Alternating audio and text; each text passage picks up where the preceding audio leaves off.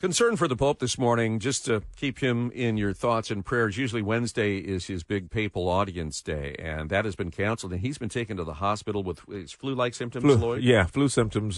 He's had them for a number of days, they say. The Vatican has yet to clarify the nature of the short visit. The Pope had canceled appearances on both Sunday and Monday due to his flu symptoms.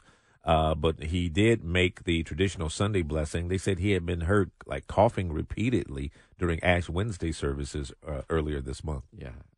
So we're going to hope for the best for him. I imagine they're going to give him some IV fluids, get him back on his feet. We have a long tradition here in the state of Michigan that when there are trouble spots in the world, refugees, people left homeless, that Christian organizations, Jewish organizations, all kinds of religious organizations will take them in through these refugee programs. But now, with greater concern about our border security, there is also increased scrutiny on these refugee programs as well. To learn more about it, let's bring in Tom Barrett, who is a former state senator and now a Republican candidate for Michigan's 7th Congressional District. Former Senator Barrett, good morning. Good morning, Guy, and the rest of your team. Thank you for having me on this morning. I got to tell you, some of the proudest moments I spent was watching my church, I think they were from Mogadishu years ago, bringing in refugees when a horrible famine and political unrest was there. We have a kind of a faith history of reaching out a helping hand to troubled people. What is it about, who are you concerned about in the programs that this refugee program would now be servicing? Sure, and I want to be clear that, obviously as Americans, we have a humanitarian obligation to, do our best to try and provide for, care and humanitarian aid for those that are facing a true crisis, and America has a long tradition of doing that. We've even fought wars on behalf of, other people who can't fight for their own independence and freedom. But what we're talking about right now is, the just flow of illegal migrants coming across our border, particularly the southern border. They are typically put out on parole. They will generally seek asylum status, and then will be quickly put out on parole, generally with a date to determine their eligibility years into the future, which then draws in more people for that because the system has been overwhelmed and they know that there will be a long duration of time in which they will be eligible to remain in this country under this president. And what happened in Michigan is our governor, her administration, put out a call to Michigan residents to ask them to house migrants that are coming across our border. And I think that's different than some of the circumstances, excuse me, Guy, that you're talking about, where we have had small groups of people that have been impacted by either a natural disaster or some other policy of concern in their particular country, versus literally more than 8 million illegal entries into our country. So I think she is now to keep them channeling people. This isn't famine, drought, civil war. She is now channeling migrants into our refugee programs? Yes. So because individuals can basically claim asylum status as refugees when they cross the border, and we know that program has been abused to the tune of millions of people now coming across our border, it becomes impossible to really effectively manage that program. And what really bothered me is that the governor put out this call not for Joe Biden to secure our border, which would, really cut down on this, economic, concern for people here in our country to care and feed and house migrants. Instead of calling on Joe Biden to secure the border, she put out a call to Michigan residents to house these migrants while refusing to house any of them herself. She has a 10,000 square foot mansion in Lansing provided by taxpayers, in addition to a 7,000 square foot home on Mackinac Island, and has been unwilling to house any migrants while calling on other Michiganders to do that for her. So it, to me, was another do as I say, not as I do Democratic policy that we've seen from this governor in the past. But it also fails to remedy the real problem, which is a complete and total lack of any security in any meaningful way on our southern border that we need to address. And it's a huge part of why I'm running for Congress, is to really address the failure of security at our southern border that no one has stepped up to do. Sir, according to a statement from the Office of Global Michigan, they say this program is limited to refugees who are still overseas, awaiting placement after vetting by the federal government, and does not include individuals arriving at the southern border.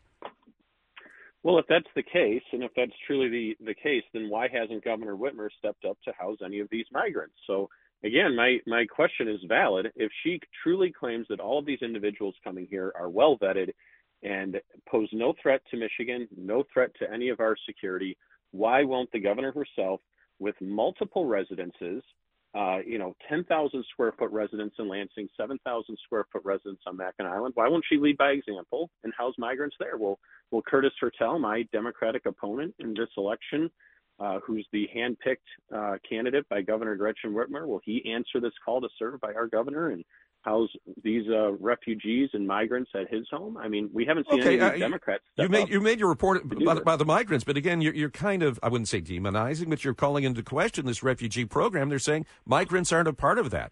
So do you withdraw your criticisms of it?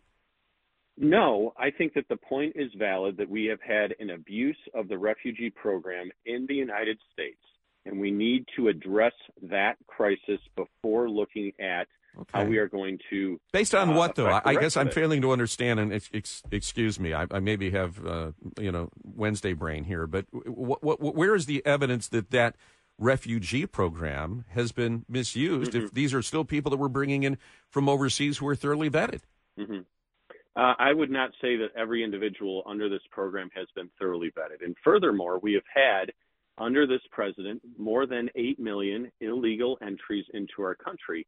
We have had people who claim asylum status as they cross the border, claiming refugee status as they cross the border. They are quickly put out onto a parole status as they are encountered at the border, and then turned out into our country, and then are resettled into states and cities across our country. And we need to get a control of that particular acute problem before we are looking at further bringing in more and more refugees. That is my overall concern, and my overall point is that how are we going to parse out who's coming here under, truly, what we would all consider to be refugee status, no question, versus those that are abusing the program and coming here and overwhelming the system. Well, there needs to be a firewall between those two things, doesn't there? Yes, there does, but there hasn't been, and that is another cause for such concern, is there hasn't been any type of effective firewall program there. So you can say, yes, one individual here in a particular given circumstance, and Guy, you mentioned a refugee program that your church was involved in. That is not the point that I am making. The point that I am making is how are we bringing in more and more and more refugees under one set of circumstances when we have already been overwhelmed by those seeking refugee status in some other fashion or another way that I think we can all say has not been done in a thoroughly vetted fashion. Correct, in that Michigan took in 2,437 refugees in fiscal year 2023. That's more than double than fiscal year 2022. But according to the Detroit News article, the Welcome Corps is private sponsors who would house these people and, find housing, put the kids in school. This is, volunteers who want to. Right. Yeah, so they're not a burden if they're sponsored, presumably. Right. But again, if Gretchen Whitmer and her administration put out this call to Michigan residents to do that, why hasn't she stepped up in that fashion? If she's calling on us to do it, she certainly has the capacity in the various homes that she has. And if this is truly of critical need in Michigan, I think leadership involves leading by example, and that's been my point. I think that the governor shouldn't be putting out this call to Michigan residents and instead should be calling on our president to secure our border. Again, I'm running for Congress to challenge the immigration system that we have right now that has allowed the flow of millions, literally over 8 million now, encounters that we've had at our borders under this president. That's certainly. Which is closing on. It's literally. We share your concern about that. Absolutely. I got to ask you, if you were in Congress today, there's this alternative plan put forth by the problem solvers. It would reinstitute something akin to Title 42. It would reinstitute remain in Mexico, but then it would also provide some funding for Ukraine. But it would strengthen the southern border, certainly, and stem this flow. If you were in Congress today, could you support something like that? Well, I do not believe that it would actually strengthen the southern border. It is another one of these do this now and we'll strengthen the border later proposals. We've seen that when President Reagan gave amnesty to the illegal immigrants that were in the country back in the 1980s. When Barack Obama did the DACA proposal, what we had following that was a surge in illegal immigration into our country. I do not in any way trust Joe Biden to actually secure the border. Well, these are House Republicans in conjunction. You know who the problem solvers are. I mean, it's a bipartisan group. So you don't have any faith that this would make a difference then?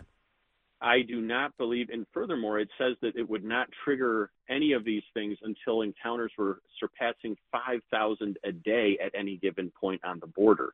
Why aren't we already securing the border? It is already. I think that was the previous proposal. I think this one doesn't have that threshold, but we'll wait to see what they haven't released the full details on that yet, Tom, and we'll have you back when they do, because I'd love your take on it.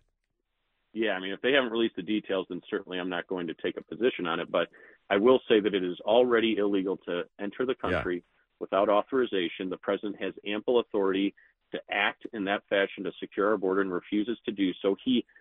On his first day in office, he eliminated any further construction of any barriers along the southern border. He canceled a deployment. I retired from the Army 2 years ago. Mm-hmm. We were pending for a deployment down to the southern border, and the day Biden took office, he canceled that deployment. Yeah, 50 different, I think, executive orders regarding immigration that certainly were a step back. Tom Barrett, thanks very much. Be safe out on the trail, okay?